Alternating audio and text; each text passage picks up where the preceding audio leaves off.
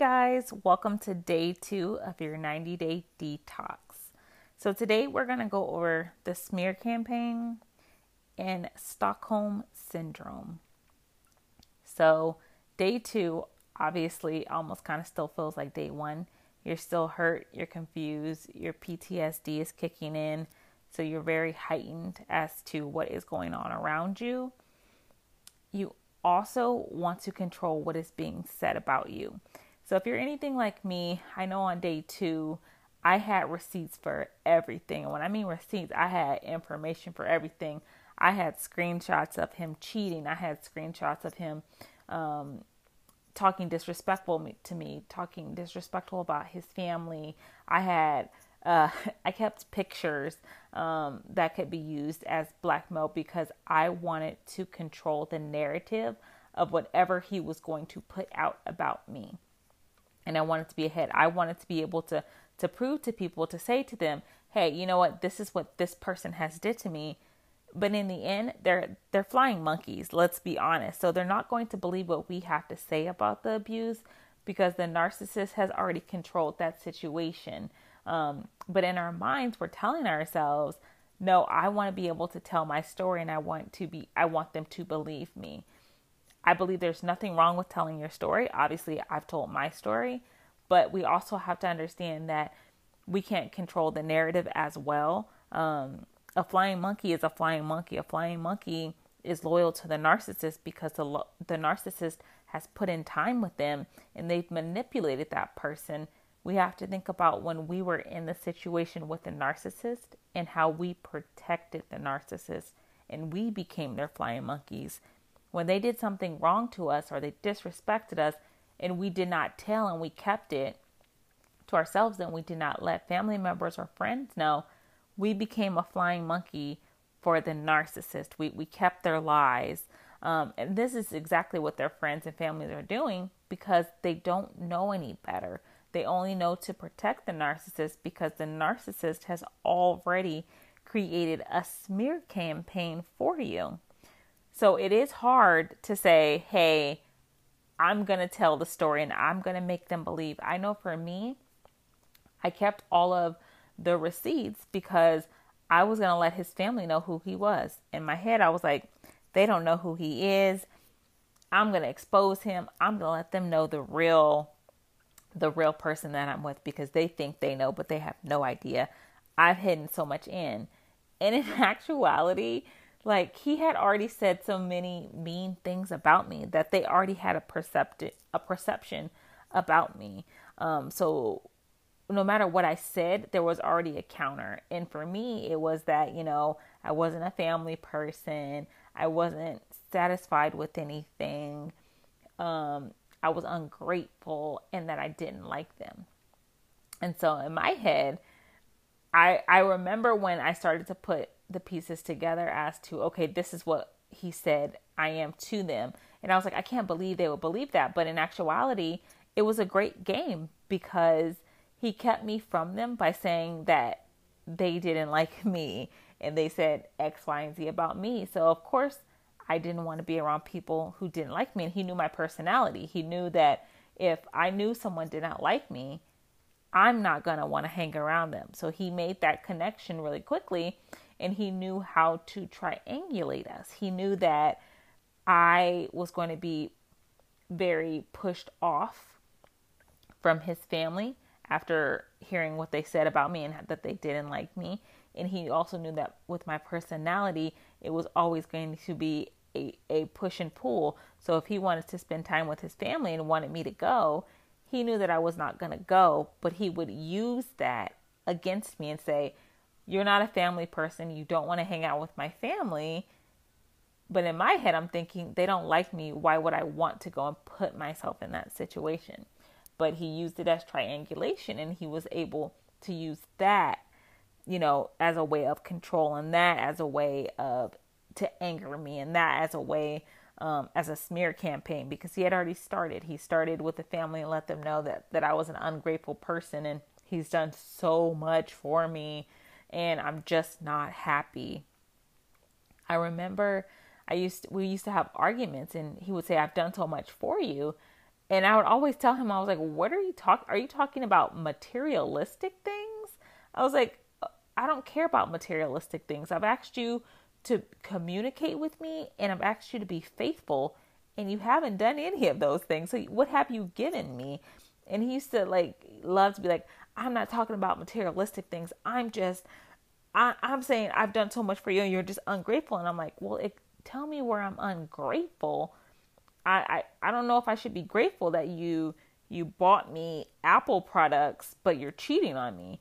I don't really care about the Apple products. I would prefer that my husband is faithful to me opposed to products. And the products, honestly, they're not for us.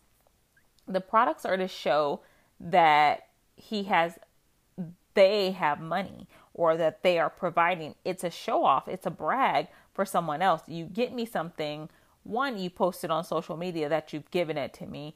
And two, you want me to show it off to everyone that you've given it to me. So you're just getting all of this. Oh, he's a wonderful person. He's doing that. And that's why they send the flowers in the beginning, ladies and gentlemen. That's why they're so sweet in the beginning.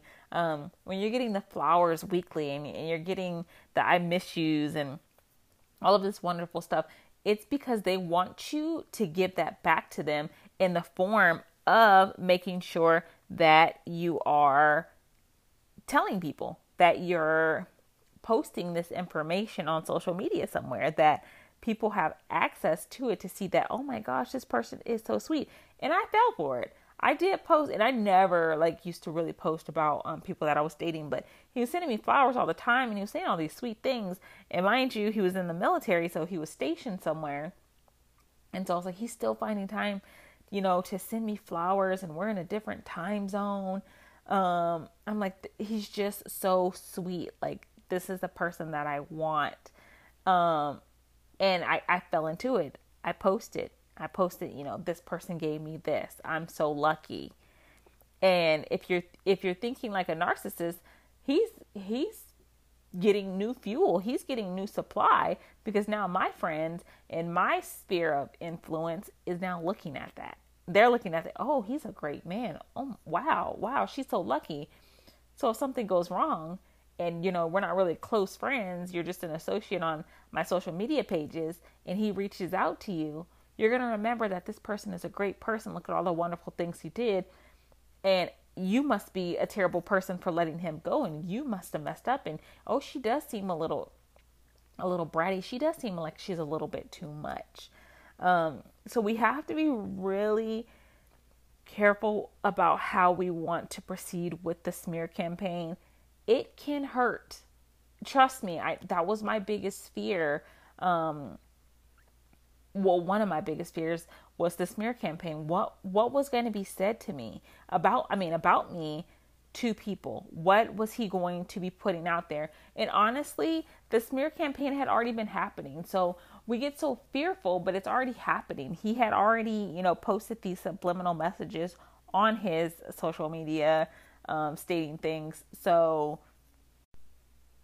we have to just figure out a way to remain calm. And it's so hard to say. It's hard to think about because you have all of these things and you're just like, no, I want to be in control, when honestly we cannot be in control of this. This is the perfect day for day 2 to honestly start to block the flying monkeys. And it is difficult.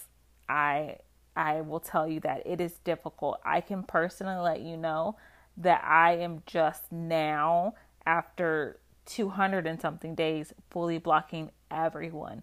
I did block the narcissist, and I think he had also blocked me as well. Either way, I didn't care. I had blocked the narcissist from my social media because I didn't want to see what he was being said. I also asked my friends to block the narcissist from their social medias because that is a way for him, obviously, to still see and have a connection to you.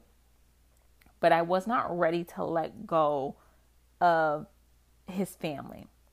And it's weird to say because we didn't really talk, but I still wanted that one security of knowing that I have all these receipts.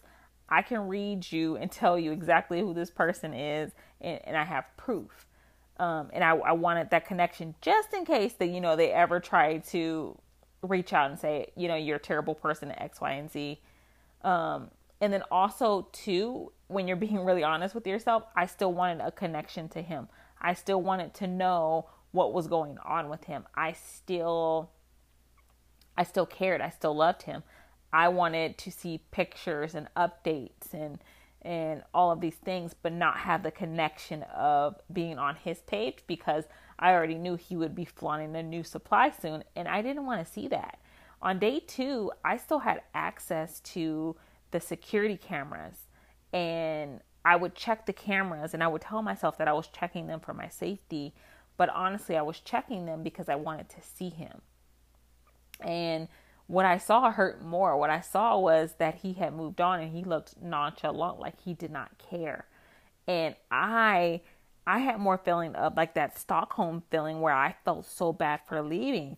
And I was questioning whether I was the narcissist and whether I did him wrong and he didn't deserve for me to leave him the way that I left him. And, now he has to be alone in the house, and that's not fair.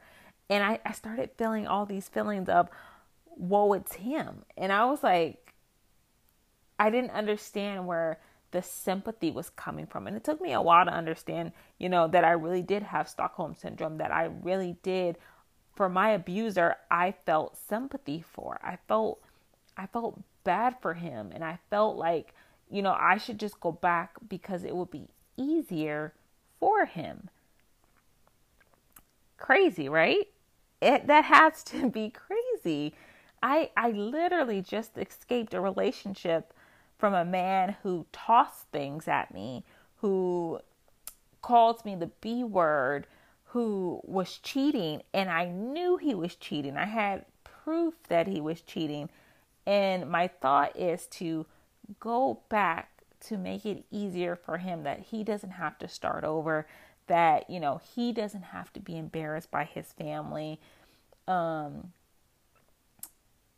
It's a weird feeling, because when you're going through it so early on after leaving, you honestly believe, you don't know what to believe. You're confused. You're hurt. You're confused. You're sad. You're angry, you're upset, you're lonely. For people that have to completely 100% start over and that are in shelters with children, you're depressed. You honestly, you're questioning whether this was the right decision to leave. Was it really that bad? Did I really need to leave, or could he eventually change? Because there was a good time, and towards the end, he wasn't so angry. He wasn't so violent, because it's the love bombing that's trying to get you back, and that's trying to secure, supply down the road. I remember my narcissist telling me, as we're married and as I'm telling him I'm leaving, he says, I don't hate you. I still want to be friends with you, and maybe we can date. I mean, we're married, dude. Like, we can't date because we're married and we're getting a divorce now. Like, he was to the point of still trying to secure supply with me. And in my head, I'm just like, yeah, I'm going to show you we can be friends, and I've leveled up and you're going to want me back. It was in my head so early on, it was still about him wanting me. It was still about making him still know what he was missing out on. It wasn't about my healing. It wasn't about my, me figuring out that I didn't love myself. It wasn't about that. It was literally about making him jealous still, because I wanted him to be jealous and I wanted to see him break. That's what it was so early on and with me leaving. I wanted to see him break. I wanted him to come crawling back to me and to hoover me and to say, you know what? I was completely wrong. I don't know what I would do without you. I need you in my life. And, obviously I didn't get that because he already had supply. So he wasn't going to be doing that. He had a huge ego. He still has a huge ego. So of course I wasn't going to get the hoover that I thought I was going to get. And that upset me. And I was just like, well, how dare you not hoover me? But, looking back, I was being hoovered before I even left. You know, we were going through fights, then we would make up, then we wouldn't talk, and then it would be fights, and then we make up. And so it was like this circle. In my head, I'm just like, okay, any moment he's going to say he wants me to stay. And then that's when I'm going to break his heart. I'm going to tell him I'm leaving. And I didn't get that. And I think that was, of course, that was God. That was God protecting me, because if I did get that, I knew that I wouldn't have left. I would have stayed, and I would have found an excuse to say why I was staying. I would have told my family that excuse that, you know what, I'm still on this lease and I don't want to mess up my credit. I can't afford to leave. I'm still trying to pay off debt, so I'm just going to stay here because it's a little bit cheaper than to leave. He's going to go to counseling again. I don't really love him. I'm just here for X, Y, and Z. So many excuses that I would have kept telling myself. If God didn't ordain it the way that it was supposed to be, I would have stayed. And that was the hardest part to realize, is that I still wasn't strong. I wasn't as strong as I thought I was. I thought I was so much stronger. I knew that I wanted to leave and that I had to escape, but I thought I didn't have that love there. And as I was leaving, I realized that I still did love him, and that I was going to be hurting for a while.